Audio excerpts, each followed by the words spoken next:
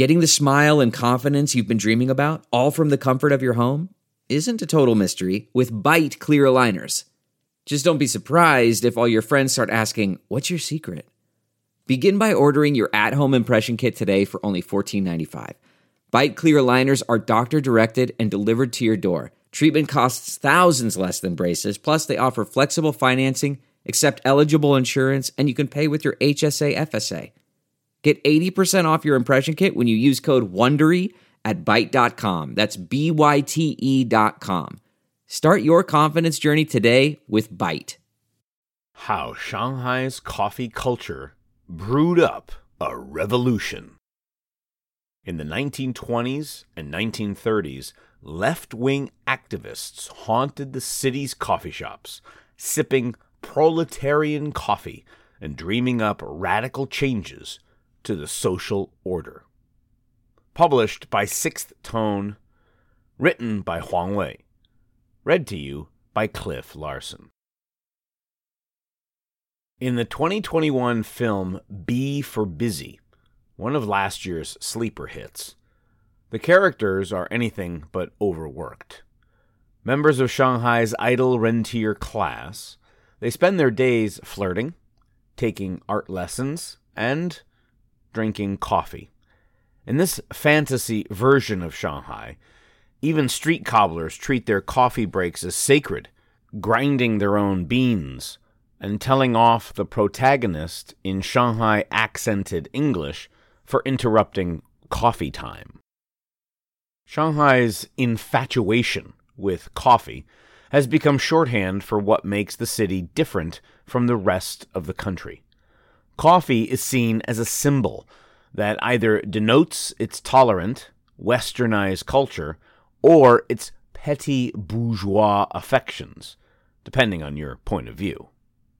As the louche lifestyles of the B for Busy set suggest, it's a stereotype Shanghainese themselves embrace. Although there is some truth to the idea that coffee represents the epitome of the bourgeois Shanghai lifestyle, the early history of the city's coffee culture is surprisingly complex. During the colonial period, coffee houses weren't just icons of modern, westernized lifestyles and aspirational middle-class living. They were also clandestine meeting grounds where proletariat figures brewed up revolutionary ideas. The history of coffee in Shanghai can be traced back to the city's opening to foreign trade in 1843. But it wasn't until the Republican era, 1912 to 1949, that the drink became part of everyday life for most residents. In the 1930s, the ruling Nationalist Party began promoting what it called the New Life movement, which sought to teach Chinese more modern, healthier ways of living. Although the New Life movement's impact varied by region, it helped convince many middle-class Chinese families to adopt coffee as the last course of a formal, filling Western meal. Coffee culture's rise changed more than consumption patterns. The practice of drinking coffee after a meal became part of China's new family lifestyle ideal. According to traditional Chinese custom, women were not allowed to eat at the same table with men. But during the coffee course, they were invited to join the table and chat with their male counterparts. This, in turn, encouraged the formation of a new archetype of womanhood, as women were expected not just to brew coffee for their guests, but also to entertain them with witty and intelligent conversation. But it was through the city's numerous cafes and coffee shops that the beverage had its most lasting impact on Chinese society. In the 1920s and 1930s, a wave of international immigration led to a boom in cafes citywide. At first, Russian émigrés fleeing the October Revolution clustered along the then Avenue Joffre in newly opened cafes, including the famous Chichenko Brothers, Didi's, Renaissance Cafe, Constantine, and the Balkan. Then, beginning in the 1930s, Shanghai received tens of thousands of Jewish refugees from Germany and German-occupied areas of Europe. They built their own temples, they built their own schools and stores, and opened numerous cafes in the Hongkou area, including the Delicat Cafe, Europe Cafe, Baton Cafe, and the Weiner Cafe. These cafes were not only places where homesick foreigners could go for a taste of the old country, but also gathering places for local intellectuals, members of the middle class, and the occasional proletarian revolutionary. For example, the Coffee Cafe, as known as the Gongfei Cafe Hall, which opened in October 1929, was the earliest bookstore in Shanghai with a cafe and quickly became a popular hangout for left-wing writers. In his memoir, the playwright Xia Yan recalls meetings held by the League of Left-Wing Writers at the Gongfei.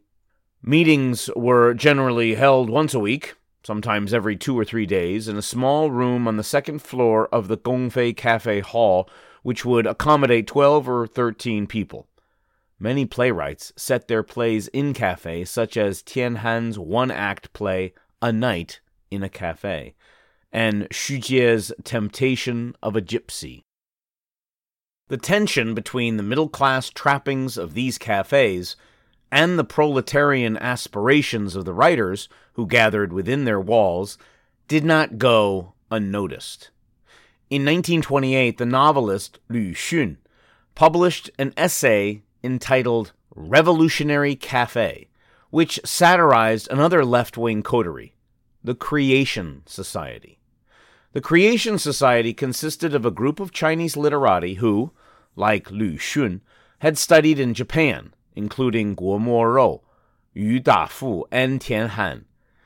In the essay, its members sit in a beautiful cafe, talking and sipping proletarian coffee, their lives far removed from the struggles of the country's peasants and workers. At the end of the essay, Lu Xun suggests that guns may be more useful than pens during the revolution and calls for practical contact with the masses. Lu Xun eventually made peace with the members of the Creation Society, and later even joined forces with them to form the League of Left-Wing Writers at the Gongfei Coffee Hall. But he never quite warmed to their coffee habit. Despite frequenting cafes to write and to attend meetings, his contemporaries wrote that he rarely drank coffee, opting instead to brew his own green tea. Not all revolutionaries who gathered in Shanghai's cafes were merely play acting. Over the course of the 1930s, underground agents of the Communist Party of China, CPC, often used cafes as meeting places. The early CPC leader, Chen Yun, for example, was among those who frequented the Gongfei Coffee Hall, and Lu Xun himself helped the CPC pass notes between members at clandestine meetups in the cafe. Of course, the choice of venue had less to do with their desire to drink proletarian coffee than the environment of the typical Shanghai cafe. Coffee houses were crowded and noisy, but still relatively private, making them well suited for clandestine work away from prying eyes and ears. This penchant for plotting in cafes also shows up in the Eileen Chang novella Lust, Caution, in which the heroine initiates an assassination attempt against a Japanese collaborator by placing a discreet phone call from a coffee shop. Despite the revolutionary pedigree of Shanghai's coffee scene, it wasn't until after the end of the Second World War that the drink went from being the preserve of foreigners, the upper middle class, and members of the literati, to something the working classes could enjoy. In 1946, China's nationalist government and the United States signed the Treaty of Friendship, Commerce, and Navigation, which allowed American goods to flow freely into the Chinese market at a low price. Soon, foreign-made products squeezed out their Chinese competition. According to contemporary records, in the late 1940s, 50 grams of Longjing tea cost 5,000 yuan, more than 10 times the price for an equivalent amount of S&W coffee imported from the United States.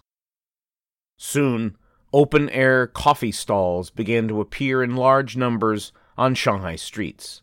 These stalls were often little more than roadside counters with cloth tarps overhead. Most of the consumers who patronized the stalls came from the city's middle and lower classes, attracted by the promise of a cheap boost of caffeine. By the end of the decade, the floor would fall out from under the Chinese economy, in part thanks to the one-sided deals like the one above mentioned Sino-American Treaty. But for a brief period, coffee was the social glue that held Shanghai society together. Men and women, civil servants and rickshaw pullers sat together, drank together, and forged the basis of a coffee culture that persists to this day.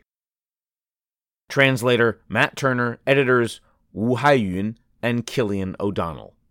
Like always, please go to the Sixth Tone article online to see many movie stills, images of old coffee ads, and even the outside of the Chenko Brothers Cafe on Avenue Joffre.